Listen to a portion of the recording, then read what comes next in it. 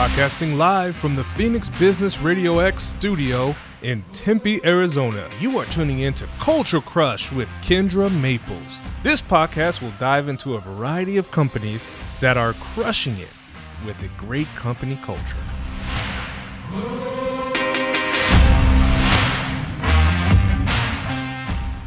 Hello, and welcome to another episode of the Culture Crush Business Podcast. On this podcast, we focus on everything surrounding businesses with a good company culture. We do a deep dive into companies that are crushing it with a great company culture, and we bring in resources that are out there to help provide some growth to companies so that they can have a thriving culture. Now, before we get started and I introduce our two lovely gentlemen that are connected to Des Moines, Iowa. I know you're ready to chat about that. Right. Before we jump into that, I do want to thank our sponsor. Gateway Bank is a community bank in Arizona that specializes in serving small businesses across the valley and the country. We are so thankful to have them as a sponsor. When you work with Gateway, you don't have to call a 1-800 number for support or submit a loan application and then wait for months for an answer. You get fast, personal service from the team who really knows you and cares about you as a person. So whether you need loan or banking services for your business, Gateway Bank is there to help. So visit gcbaz.com and then /Culture Crush for details and a free consultation with Bank President James Christensen, who is just an awesome rock star CEO. He'll probably have on Converse shoes when you have that conversation, so be ready for that. Probably will. Now, let's jump into our guests today. Right before we came on, they found another piece that connects them, which I didn't even know. So our guests today in studio, we have J.W. Rayhans. He is the president and financial advisor of Rayhans Financial, as well as the president of Joshua Development. Welcome. Yeah, thank you, Kindra. We're going to dive into all of those pieces. And then virtually coming in from Des Moines, we have Stephen Smith, the VP of People Analytics with Rework. Welcome. Hello. Hi, thank you. I am so stoked to have both of you on. I mentioned that I've had just beautiful, really in-depth conversations with both of you. And now I get to bring both of you together. You haven't met before. And right before we went on air, already there was a commonality with you guys and this connection with Des Moines. Mm-hmm. Stephen, that's where you are. But JW, you said that's where you're from? Yeah, I grew up in North Iowa, which is just a couple hours north of Des Moines. And so anytime I meet someone from Iowa, I know that there's going to be a good connection. There'll be plenty of things that we can either talk about or make fun of, which that probably all wraps into culture too. I love this. Yeah. We're talking about culture and creating besties all in one episode together. Mm-hmm.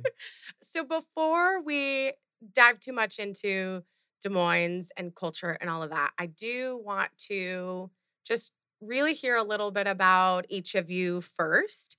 So, Stephen, I'm going to start with you since you're coming in virtually. I want to hear just about you, what you're doing in Des Moines. I know Mom's out there too with you. We've chatted about your mom, my mom.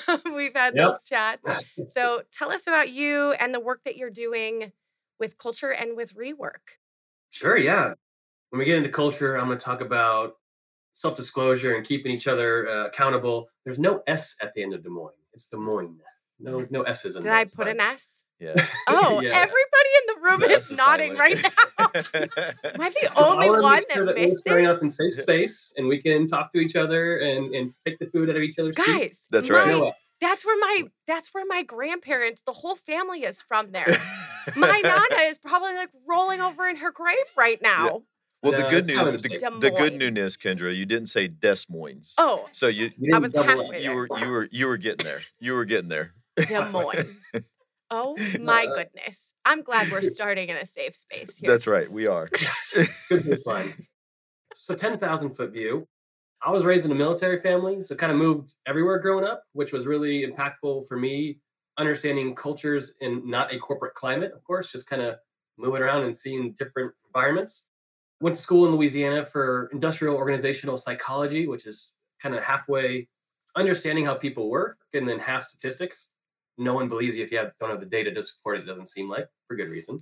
Got my first job in Des Moines, Iowa, which is why I live here now. Did that for a few years and got out of the corporate game to be a part of a company called Rework. Rework is essentially an organizational MRI.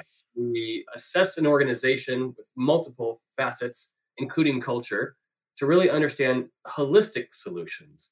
Here, I kind of run our analytics program. I help with product development and certainly our strategy side. And we've been doing this for about 10 years now and growing and having fun and getting to meet cool people like y'all. So all aces here. Awesome. And when you say holistic solutions, when you're looking at culture and you're looking at all of the components and the pieces and you're finding the data and the metrics that go along with it, which I love that we can do that, right? Culture, I feel like in the past was very gray and fluffy and you couldn't always put data and metrics around it. And now we can, right? But when you are doing this and you're talking about these holistic solutions, what does that mean? So in the corporate gig, I started off like every other IO psych. I started in HR, right? You do HR analytics and you have engagement surveys and things like that. And then, oddly enough, I got switched to real estate because they wanted to build a new campus and we wanted some people analytics involved, which is super cool.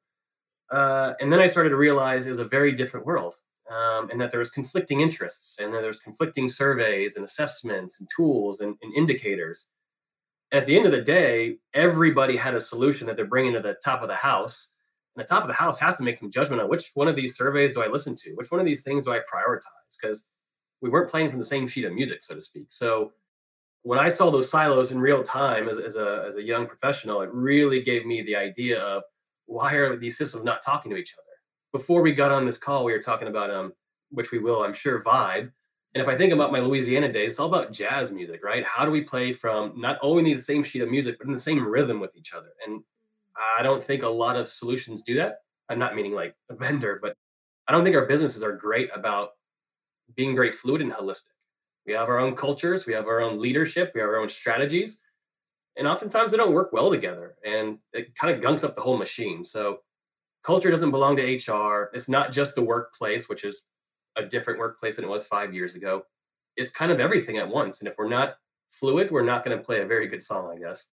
I am glad that you already started to put these thoughts in of culture being a rhythm and not falling under HR and these pieces because we are going to dive into that, JW, especially with how you started and building your company, which then led to another company.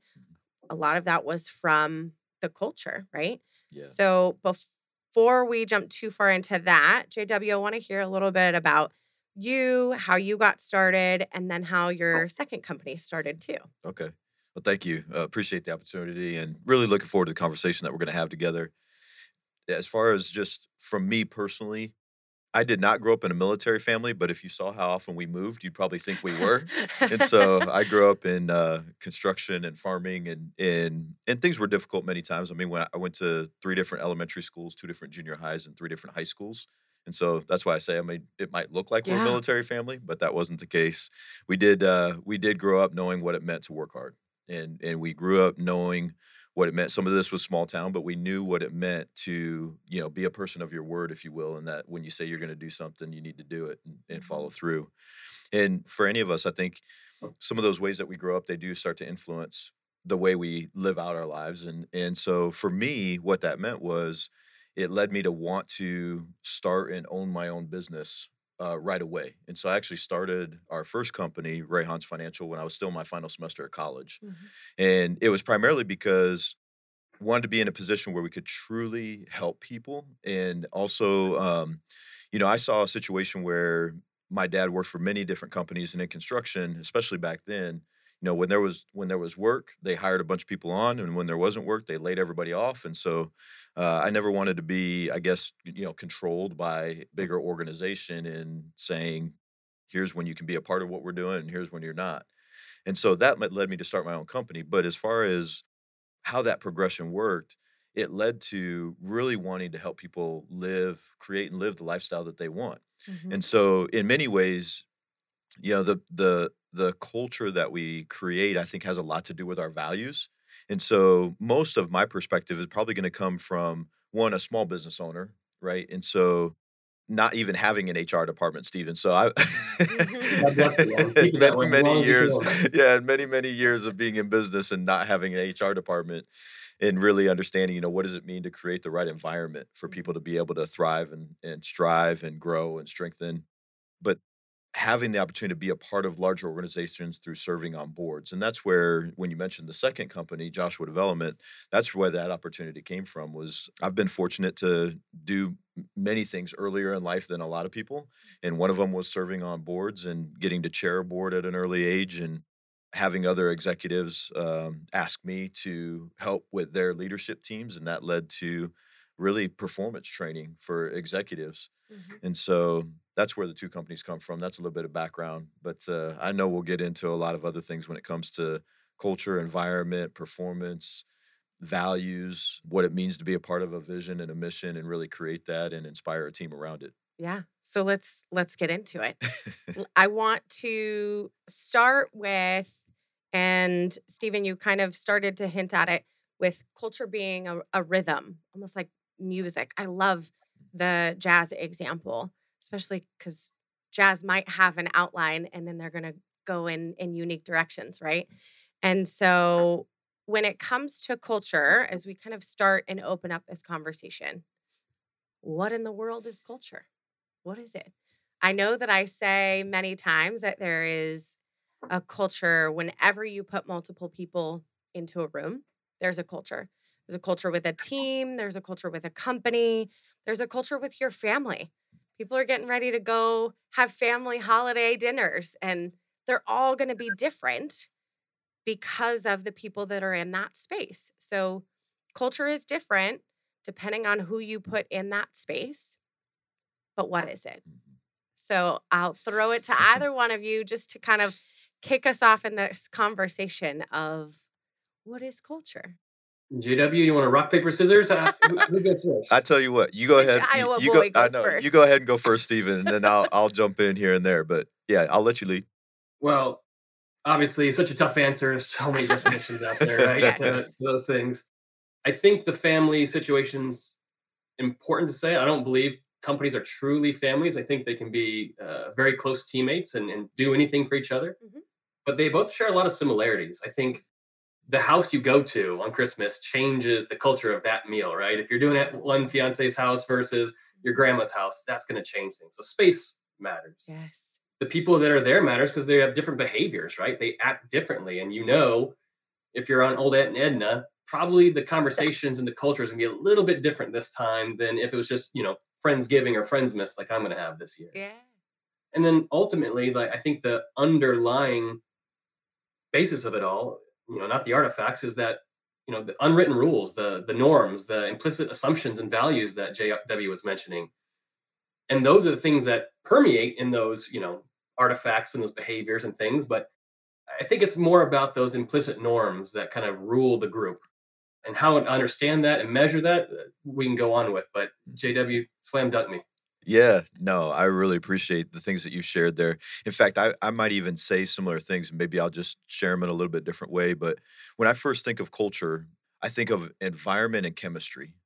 And so when it comes to environment and chemistry, and granted, I'm a lot of times I'm coming from, a sports background and building teams, and similar to what Stephen mentioned, it's common for people to even describe the culture that we have at Rayhan's Financial and Joshua Development as a family. There's like this family feel. There's this family sense to our culture.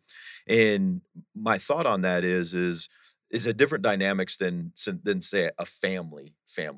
But it can have a family feel where, like Stephen, where you mentioned the bond, right? The bond that people feel when they're in that environment, that can have a family feel to it.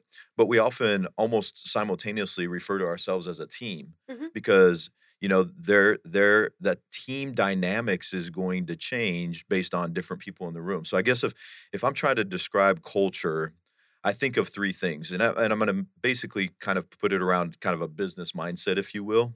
I think of three things. I think of there's a pursuit that's happening, right? So you've got this environment of there's a pursuit that's happening. There are people involved, and as the people change, the culture, the feel, the chemistry needs to change. It will change. And then there's a set of values that everyone kind of agrees to live by. Mm-hmm. And so you've got this pursuit and you have the people that are involved, and then you have a set of values that everyone agrees that's kind of who we are and what we're all about. Then from there, you've got these different feels of what the culture is, depending on how all of that is lived out on a daily basis with the people that are involved, with the team that's involved in whatever the organization does or what they're about. Mm-hmm. JW, you said sports, which obviously perked my ears. Mhm. What are your background in sports? What do you like? What do you rely on? What are your analogies about? Yeah, no, thank you for asking that. So I pretty much grew up playing basketball and baseball. Basketball has always been my love. God blessed me with a 5'8" structure and frame, so it didn't lend me into the NBA. And I was a pitcher in baseball too, believe it or not. And there's not that's another one that has to do with height. So apparently, from an early age, I thought I was going to be tall, and then that didn't happen.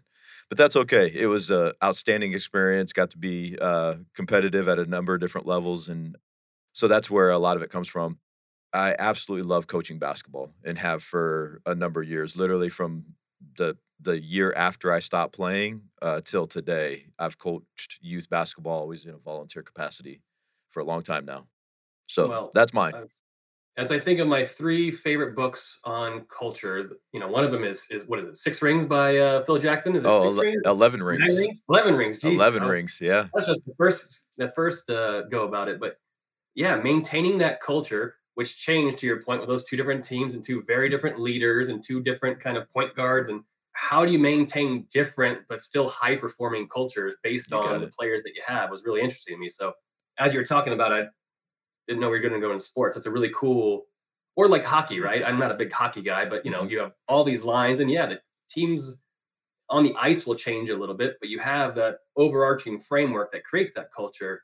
So as you're talking about kind of changing players in and out, I catch your background in the basketball scene. Yeah. Well, and that's you mentioned a great book too. Obviously, Phil Jackson, Hall of Fame legendary coach, more championship rings with two different teams, and it reminds me of leadership. When it comes to culture, I don't know that we can talk about culture without talking about leadership, Mm-hmm. Great. because leadership is really going to drive, what that culture looks like.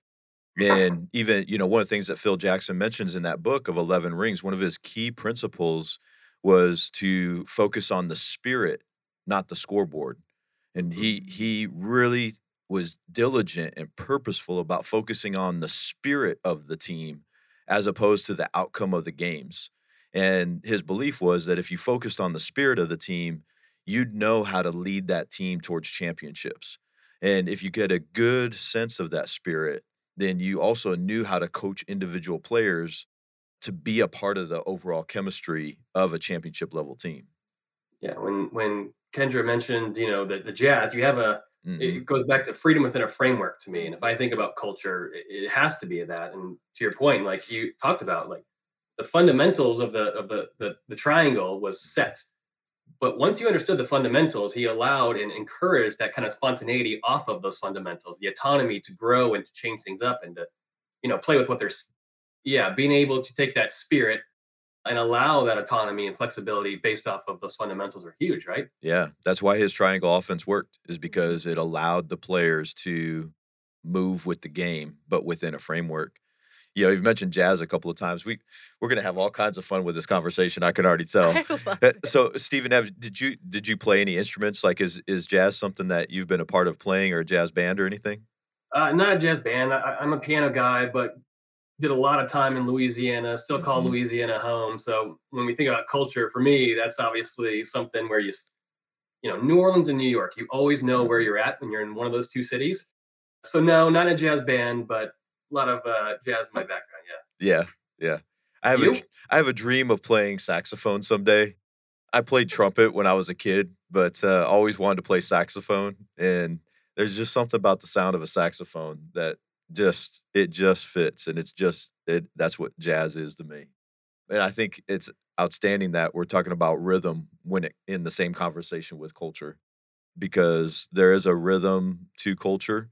And there's also, even when I think about the improvisation that takes place in just, when when you're with a talented jazz band or jazz player, when you can just tell they're improving, and yet they're right on with every single person in that band. Mm-hmm. Yeah. And ties back into the sports thing because all of those components factor into the culture, whether it's jazz, whether it's sports, whether it's a company.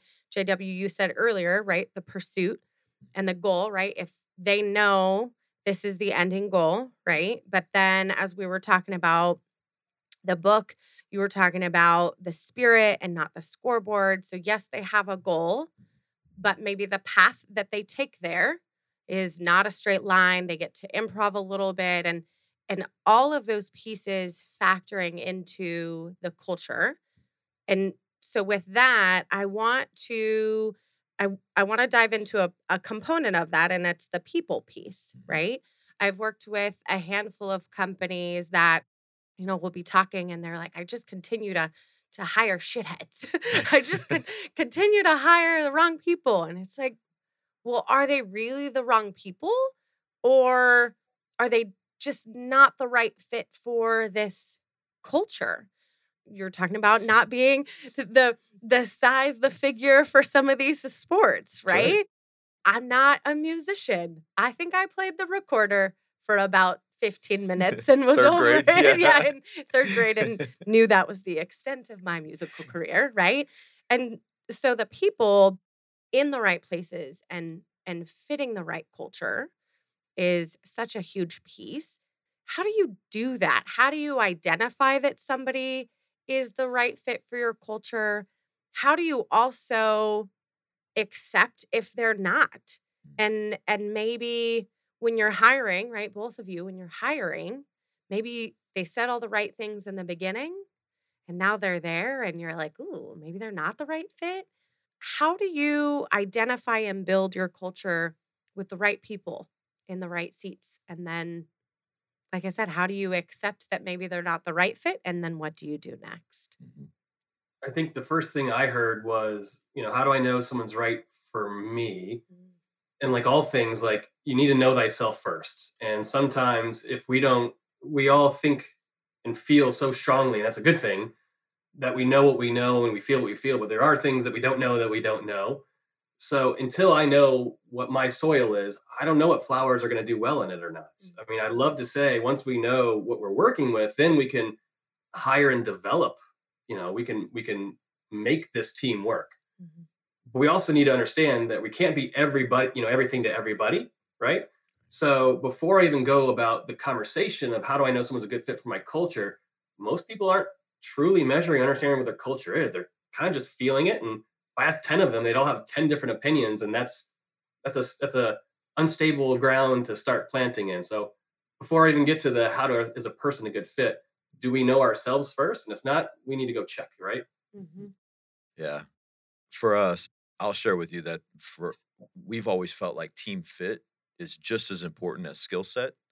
And so we're a size organization where we can do some things that larger organizations probably simply can't do, just because part of our application process, part of our interviewing process is that applicant, if they're coming to the final stages, they'll do a team interview without me involved.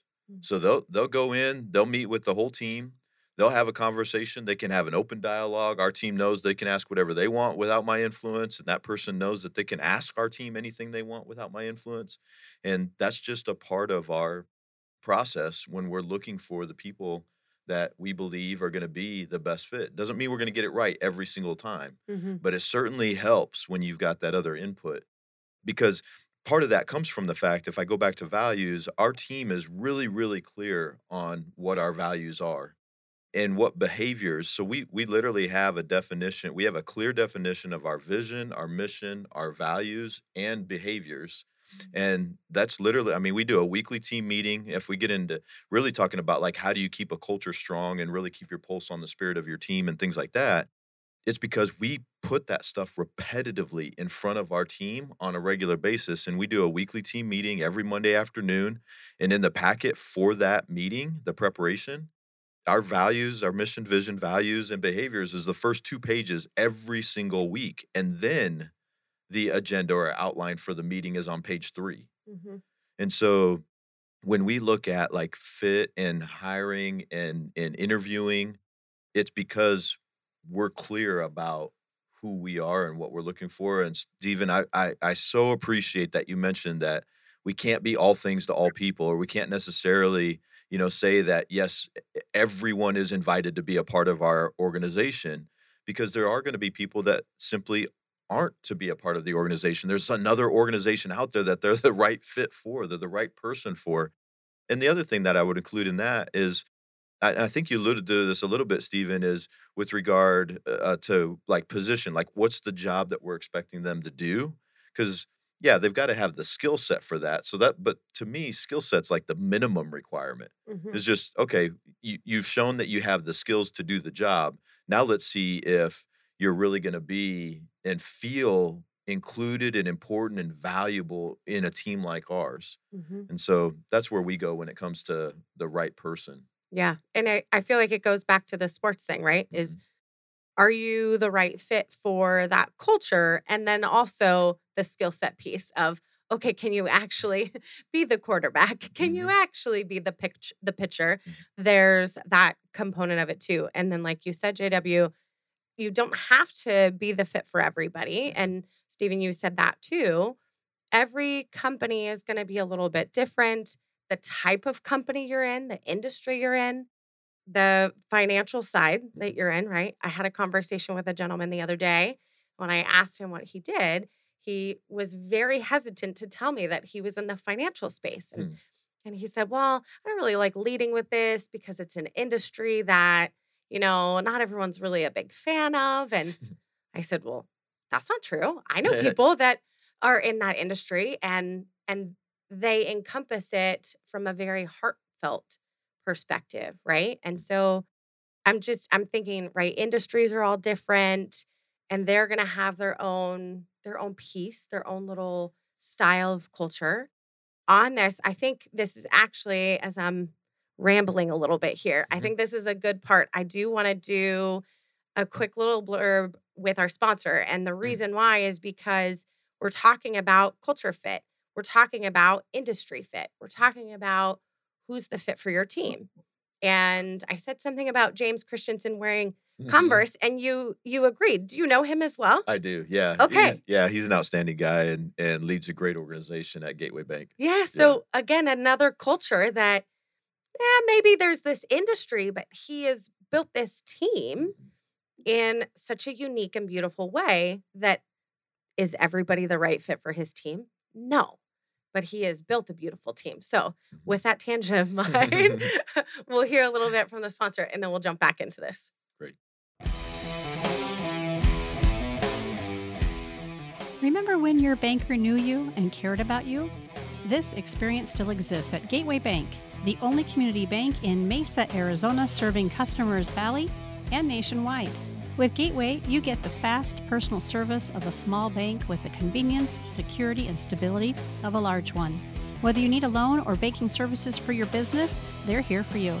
Visit gcbaz.com/culturecrush for details and a free consultation with Gateway President James Christensen.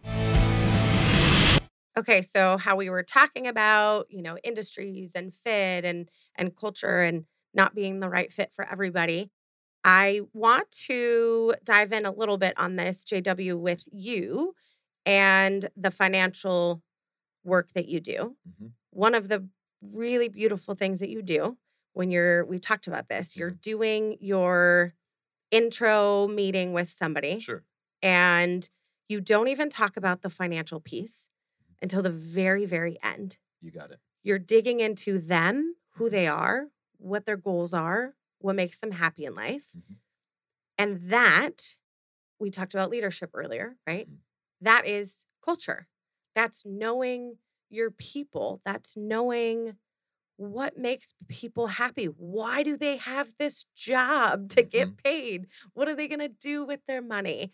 And so I want to tap into what you do a little bit because I know that's going to bleed into this conversation beautifully about leadership and culture. Okay. Yeah. I'll be happy to. So first, let me give you the standard disclosure right up front. Anytime we start talking about money or finances or investments, right? And so for any of you that are listening, just realize that we're having a conversation and there's no way for me to know your personal situation. So if any money topic comes up, please don't, figure that as advice to you that are listening right now. But it does give us an opportunity to talk about culture, because in the financial business, part of why we feel we exist is to actually help the industry be viewed as a profession that can be trusted. And so for a lot of people, the topic of money is a difficult one to have. And so interestingly enough, it's going to sound paradoxical, but the main reason that I wanted to start a financial planning and investment firm was to help people realize that money is not the real thing they want. That there's all these other things in their life that are so much more important to them than the money or than the finances or than the investment. And so you're right, in that very initial conversation that we have with anyone before they're ever a client, we really utilize the opportunity to have a conversation about what's important to them. What do they value in life? And through that, we will really spend about half of the conversation just on that alone. And not just the surface answers as they come in, but then asking more about that. Okay, well, why is that important? When you hear the things like stability and comfort and peace of mind and less stress and family, and okay, why is your family important to you? Like, when was the last time somebody actually asked you, why is your family important to you? And then sat there and listened to the answer. Why is it important to be comfortable? And then somebody sat and listened to the answer. And so that leads us into then, okay, well, what are we going to focus on?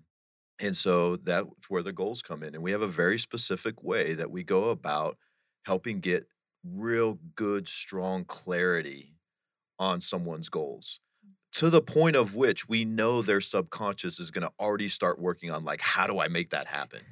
Okay, because by the time we're done with that conversation, they're already seeing it as if it's become real.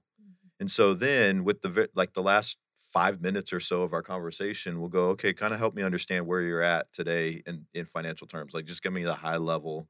And then as their follow-up after that, absolutely. But the reasoning behind all that, and this is where it ties back to culture, is because if everyone on our team is trained that way, guess what types of conversations they're having when even, a client just calls in and has a random question? They're asking about, oh, how is your family? Are you feeling comfortable? What's your stress level been like? It's the holidays. Are you doing okay? And so it's more of those kinds of conversations that's really just, it flows through the whole culture of our organization to create what everybody strives for, is having a great client experience. I believe great client experience starts with the people in your organization. And if you can create a great experience for them, if you can create a great environment for them, if you can create a great culture for the people within your organization, guess what? They're going to deliver an exceptional client experience. And so, is that kind of what you were looking for? It's exactly. It's the finance. We utilize it in the financial business, but it could be utilized in any business. It could be utilized in any business, any conversation, really. I mean, it allows people to have more in-depth, connected conversations. And then in this conversation of culture, right? And Steve, we talked about leadership a little bit in the beginning. If you have a leader that is asking those kinds of questions, not even your financial person asking those questions, but if you have a leader that's asking those kinds of questions, you're getting to know your people at a deeper level. Then in terms of big picture culture of a team, now you have that connection with your team. You know them beyond just, oh, Kindra has a dog and a mom. You know deeper. You know why I do the things that I do. The financial piece, what makes me happy, right? What things do I love doing? If you can have those conversations with your team, and then you're that much deeper with them, then in the terms of culture, right? If something happens and you start to see that maybe somebody's not delivering at the top capacity that they were before, well, instead of just jumping to, well, you're not reporting, right? You're not doing your sales like you were. It allows you as a leader to ask the questions deeper of really what's happening.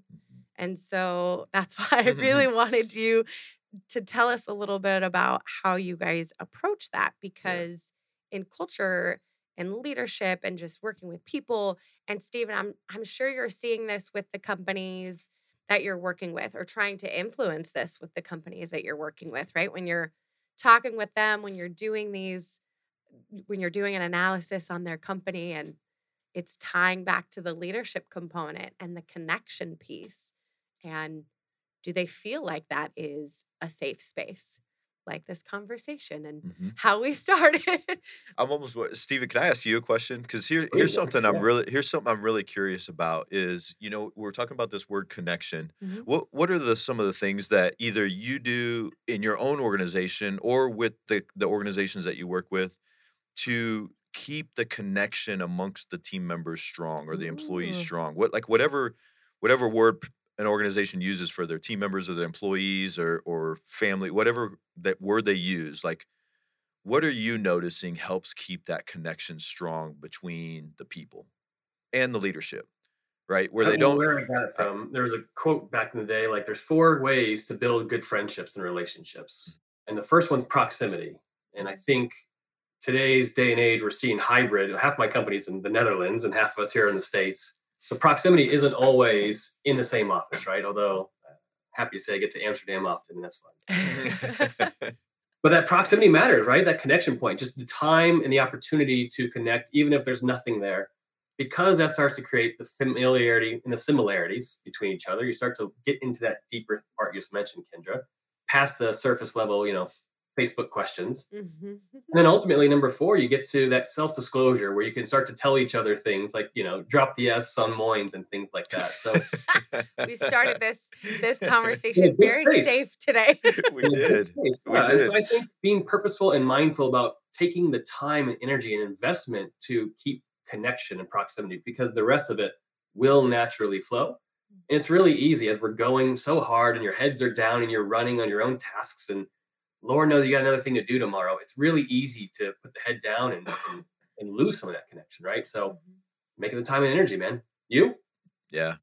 I appreciate you mentioning each one of those, because I think this is one of the things that a lot of leaders and organizations struggle with right now is, you mentioned some people call it a new work environment. It's probably not as new as many people think that it is, when you've got some that are hybrid workers and you have some people that are working in multiple offices. I mean, if we take things old school, it's it's not uncommon for there to be multiple sites of an organization and still have to draw a connection between all of those. And so now it might look a little different from time to time, but with many leaders that I've visited with, this is one of the areas where they're like, man, how do I just keep a strong connection with my people when some people are in, some people are out, some are working remote, some are hybrid, some are in the office on certain days, some are out of the office on other certain days. Interaction, I think, matters, especially when it comes to connection, is, how are we creating the opportunities for interaction amongst the people on our team? Because if there's regular interaction or there's consistent interaction, it gives the opportunity for them to have that bond. It gives the opportunity for them to look and see themselves beyond just the person I work with, so that they can have some of those other conversations and they can genuinely ask about their day and how things are going. And so I think about interactions when I think of connectivity. And I also think of, what do leaders do to create an openness where, it's okay to think of one another beyond just the person I see at work. So what's being done to create an open environment? We do some team book studies on our team, and so there's certain things that we're studying together along the way and having dialogue and conversation about along the way. And a couple of them that we did this year, so they're fresh in my mind, is, we did the study with Brene Brown's book, Dare to Lead. And so, she's known for talking about vulnerability and openness and being able to have rumbles or tough conversations, but do them in such a respectful and professional way that people can be direct and you can still move through a conversation well. And another one that we did at the beginning of the year was Brendan Burchard's, high performance habits. And that one where he talks about there's 6 habits. Well, there are some common things between both of those authors and both of their sets of research. One of them is clarity. Like, are we able to have clarity with one another? And clarity, I think, helps us with connection too. It's funny you mentioned that. My other 2 favorite books on culture, one is Team of Teams, which is a military book, the General Stan McChrystal. The other one, very different about culture, is Creativity Inc. Ed Mhm. Catmull, the guy who started Pixar. Mhm. And the connection that both of them had in my mind as you were talking, you just made a light bulb, is that they both believe in the idea of red reports, right? Like, I'm going to make a rough draft. I'm going to create the plan for attack or whatever it might be for the next movie. And then I want people that have nothing to do with this project to come in and beat the crap out of it. Mm. Yeah. Just beat the crap out of it and find every little hole you can. And if you're not in a place where you can take that, the end outcome is almost certainly going to fail. And I think everything you said, I'm now seeing all four of those people be in line. So I think we got something going there. We In do. the idea of the red reports. Yeah. Yeah. Well, and I even appreciate you bringing up that, because how many, how many of us, and again, going back to any of you that are listening, whether you're a leader in your organization or you're, the person that say that, is digging in every day. The thing about it is we all talk about the importance of feedback, but how many of us actually have an openness Mm. to all forms of feedback? We love getting great feedback, right? We love the compliments. It makes us feel good. It builds our confidence, and we see the value that we create when we get this positive feedback. How many of us give a similar open response when the feedback isn't as positive? And what kind of assumptions do we generally make Mhm. about the other person who's giving us the feedback? I mean, what if our default initial response was, wow, they must care about me. If they're willing to tell me that, they must care about me. How would our response change? How much more would we grow? Mm. How much more open would I be to the feedback that comes in? So when you mentioned you didn't say red team. Red reports. Red reports, thank you. I think of it as red team because I think in the military they call them the red team, right? They'll Yeah. they'll develop a mission, they'll put together the mission plan, and then they'll have the red team come in, Mhm. which always reminds me, one of the things that sometimes leaders get frustrated with is when people ask a lot of questions, because sometimes as leaders, we're like, I just want to share the vision and you all figure it out. But then people come back with questions. We're like, wait a second, why are you asking all these questions? Sometimes that's exactly the purpose of the red team, is to ask tough questions and say, what does this mean? What about if this happens? What if that doesn't go exactly as planned? How are we going to adapt? And so it's almost like this isn't a direct quote from anybody in particular, but the answers are always in the questions. We've probably all heard that phrase, right? The answers are in the questions. And if you can ask great questions, then you're going to come up with great answers. Yep. So I was taking notes while the two of you were chatting about these pieces. So, JW, your initial question was around the connection piece, right? So it came up about clarity, time, energy, openness. I would love to add an extra one. I feel like I'm asking. I'm a guest on your show right now. It's your show, Kindra. You can say whatever you want. It's not right now. I'm asking. I want to add another one that's consistency. Mm. So my background back in the day was actually in animal behavior and training. One of the biggest pieces about working with animals, the same way about working with people, is there has to be consistency involved. You can't just go in, work with an animal, train it a couple of things, leave, and then come back a month later and assume that there's going to be a connection and that animal is going to respond again. You have to continuously work at it. And so that consistency is a piece of all of this, right? As you're talking about asking questions or giving the hard feedback, you can't just do it once, because then they really are going to go, oh, well, JW just told me I suck. And, they're going to, it's going to be taken differently than if there's consistency and these conversations are heartfelt and you're giving the positive and the, hey, also I've noticed this. Same thing, Stephen, when you're talking with your teams about the time and the energy. Again, you have to be continuous and consistent with it, especially, Stephen, with your team being remote and in different places. You can't just go out there, once a year and be like, hey, guys, I'm here in person. Let's connect, right? It's got to be consistent. Have that regular visit to see them, or those regular check-ins, I think, is another really big piece of all of this that allows these bonds and these these pieces of culture to build if you're doing it over and over again, and you're not just stepping in one day like, hey, I'm going to be a really great leader today. I'm going to ask you what's important to you and how you feel, and then I'll chat with you next year on your annual check-in. Like, that piece doesn't work. Yeah. Right? Yeah, consistency is a big one. Is there anything with the two of you on the consistency piece that you try and implement and do with your teams to kind of keep a regular basis check-in?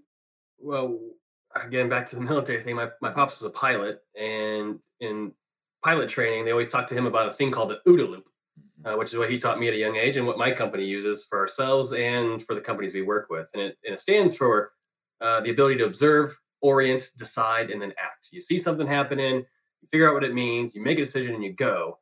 And my dad would always tell me that the pilot that won the dogfight was not the pilot that had the fastest plane or the best bombs or even the best teammate behind him. The pilot that wins the dogfight is the one that can go through the OODA loop the most times, the fastest. They can orient and be agile, and that's what I heard JW talk about a lot. So it's the same thing for us. It's if you're not having those routine, and I guess now we're circling ourselves, which is a good thing. We're coming full circle. Mm-hmm. Implementing an OODA loop and an actual feedback loop that is ongoing and part of the culture becomes the culture, right? And that's where the psychological safety, that's where the checkpoints that we've been talking about come in. So yeah, just creating a framework and call it an OODA loop or whatever you want to do it. But frequent practice and immediate feedback, right? Mm-hmm. That's beautiful. And you said observe, orient, decide, act. And act, yeah. Yes, ma'am. And go through it again. Learn and go through it again. Okay. Fast. JW, what about you? Well, now, Stephen, we're going to stay connected even after all of this, because not only, we've talked about Iowa, we've talked about sports, we've talked about, military, and now we're talking about your dad being a pilot, and we got to go into almost Top Gun at this point, Thinking of, as you guys are talking. That was my thing. That's right. I know. If we're going back to the very beginning of introductions, so as a kid, the first thing I wanted to be was a professional basketball player. The second thing I wanted to be was a fighter pilot. And then, but the only thing is, to be an NBA basketball player, I figured out later, it's good to have height. And then to be a fighter pilot, they don't let blind guys fly planes. And so I was out on both from the beginning, so if we go back to the feedback loop, right? In a way, I guess those two stories do tie in a little bit, is all of us are on a constant feedback loop, whether we realize it or not, right? Because we're always intaking information, and then we're making decisions based on that information. Just most of the time, we don't realize that's happening as rapidly as it is. And so those feedback loops, the way that we see that happening, not just in our organizations, but even others that I've had a chance to be a part of, when you look at a board where the board seems to operate at a higher level, they seem to operate at a higher efficiency, they seem to be able to get more done. And then you might serve on another board, and maybe even half the people are the same and the other half aren't, but that board just doesn't seem to operate as quickly or as fast. And so even in our own organizations, when we've got this feedback loop, it's almost one of the, call it a success habit, or one of the things that they do that allow them to work at the pace or the speed or the effectiveness is right back to what Stephen shared with us that his dad taught him, which was that constant feedback where you are observing, you are seeing what's happening, and you're deciding, and then you're taking an action, and then you're learning from the action that you took to say, okay, let's observe again, and let's decide again, and let's take another action. And so, when we think about it, that describes business because it's constantly changing. And so as we are able to do that as a team, there's another book based off research that comes to mind. And I don't know if you've read this one or not, Stephen. It seems like we read all the same books now, but we really did not know each other before this conversation. So Kindra, you really, I know, you really know what you're doing. And my hope is that everyone listening, that you're actually getting some value out of this conversation, because I feel like it's Stephen and I talking, and we're really hoping that, something of this matters to someone who's listening. People who like jazz. Yeah, that's right. If you like jazz So trust factor. I don't know if you're familiar with that book, Trust Factor, but trust within an organization is usually going to determine the speed at which a team can function. And so in there, they've got an assessment tool that they use that they call O Factor, and it's got, they use the acronym oxytocin, and each of the letters means something from oxytocin to determine the level of trust in an organization. But even as we're talking about this in terms of feedback and functioning and speed at which things can get accomplished, or even, a vision that's so big, like how do you get a team to believe in a vision that's bigger than what they've ever done before? Because if we go back to culture and environment, and Stephen, I'm getting this sense from you, but my I guess my guess or my assumption is probably similar where you're at, is you want to create an environment where people can be at their best. Mm-hmm. Like, I mean, I've just always believed that someone's going to perform at their highest level when they're doing something that they love the majority of the time, when it's within the scope of their strengths, within a skill set that they have, that they just enjoy being a part of. It's Mm-hmm. like if you can create an environment with those four components, people are going to perform at a really high level. And then for leadership, it's just a matter of making sure that you foster that environment as often as possible. And if that means repositioning someone or changing a position or changing up the responsibilities that someone has, then that's up to the leader to be sure that that environment is constantly in that state, or as much as possible consistently in that state Mm-hmm. of putting people at their best. Yep. And JW, I think that is a beautiful way for us to start to wrap up this conversation. Wait, we're done already? I hate to break it to you. I feel like we could, Stephen, let's just keep talking. we could, I mean, we You can could, cut us off when they want to. that's we right. could, I know that this conversation that I was a guest on could go on for absolutely ever. And both of you brought beyond your A games today. Karen, our producer and owner of the studio, and Stephanie from my team that's here, they have heard me say this 1,000 times, but every one of these podcasts gets better and better and better. And you guys have set the bar very high.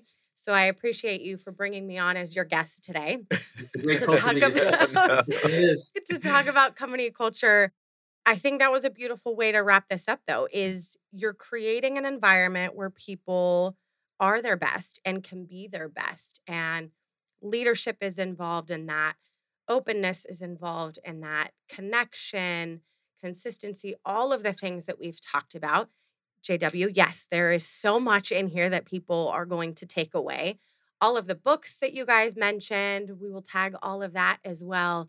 There's so much meat in this conversation, and I do want it to go on forever. Although I know that people have to get to the holidays, and pumpkin pie was my I'm thing. sure they do. I Yeah. talked about. So before we wrap this up and I read some final notes, I want to give both of you the moment, kind of give us whatever your final thought, your final, hoorah statement takeaway from this conversation. And then after we do those, I do want each of you to be able to tell everyone how they can reach you too. Now that you guys have your show together. Yeah. So Yes. Stephen, what's your last big hoorah takeaway nugget? I guess it's knowing thyself first, not copying somebody else. Half the companies from good to great are now bankrupt or sold or gone. So got to know yourself. And then once you do that, include people on the journey. It's not something that you're doing, but yeah, it's all inclusive. I love that. Yeah. JW, what about you? Well, I mean, first, thank you. Really, I mean, truly, you're the one that helped facilitate this conversation to happen for Stephen and I to get to know each other and kind of take over the show. And so just thank you for the opportunity to just share this with your audience. And Stephen, it's been great to get to know you.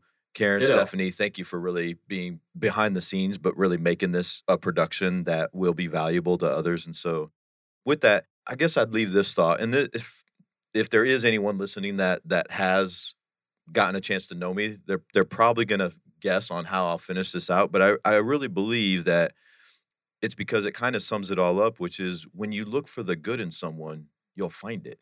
When you look for the good in someone, you'll find it. And so to me, and I hope for anyone out there, if you're part of an organization, you are a leader. In other words, you are a valuable participant in the culture.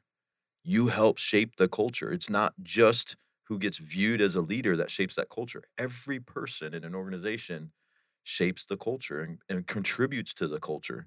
And so for anyone, be thinking about, like, how do I enhance the culture of my organization, regardless of the dynamics or the politics or whatever else is trying to get in the way. Just ask yourself, like, that personal responsibility, right? Like, what can I do to enhance the culture around here? What can I do to help others be at their best? And when you look for the good in someone, you'll find it. That's perfect.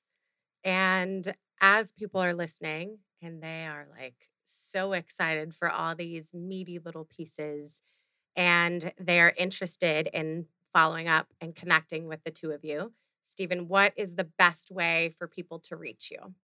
I'm a Smith, so finding me on LinkedIn is probably impossible. To be honest with you. Rework.com. You can find me there, I'm sure. Beautiful. JW, what about you? Similar. I would probably say it's easiest to just direct people to either the rayhansfinancial.com website or the joshuadevelopment.com website that has our contact information. It has my personal contact information. Those would probably be the easiest, simplest ways to reach out. Beautiful. Yeah. And before I read some parting notes, thank you genuinely again to the two of you. I am beyond excited for the conversation that we just finished and the conversations that we're going to have after this. So thank you. To everyone else, thank you for listening to another episode of the Culture Crush Business podcast. Culture Crush Business is your hub for company culture resources. With deep cultural insights and years of expertise, we evaluate your company's needs and connect you with the precise resources to cultivate a thriving culture. Those resources could actually be these two gentlemen you heard from today. And one last thing, I do want to make sure we thank again our amazing sponsor, Gateway Bank. It has been so amazing to partner with them and with the very culture-focused CEO, James Christensen.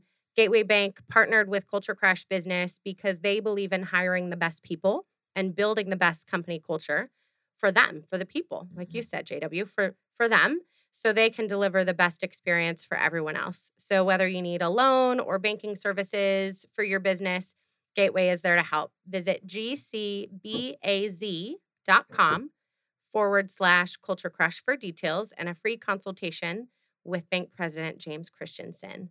All loans subject to approval. Member FDIC. Thanks for listening, everyone. Thank you for listening to another episode of Culture Crush, the only podcast out there that does a deep dive of companies that are crushing it with a great company culture. If you think your company has a strong culture that should be highlighted, please reach out to Kindra Maples on LinkedIn or email us at culturecrushpodcast@gmail.com.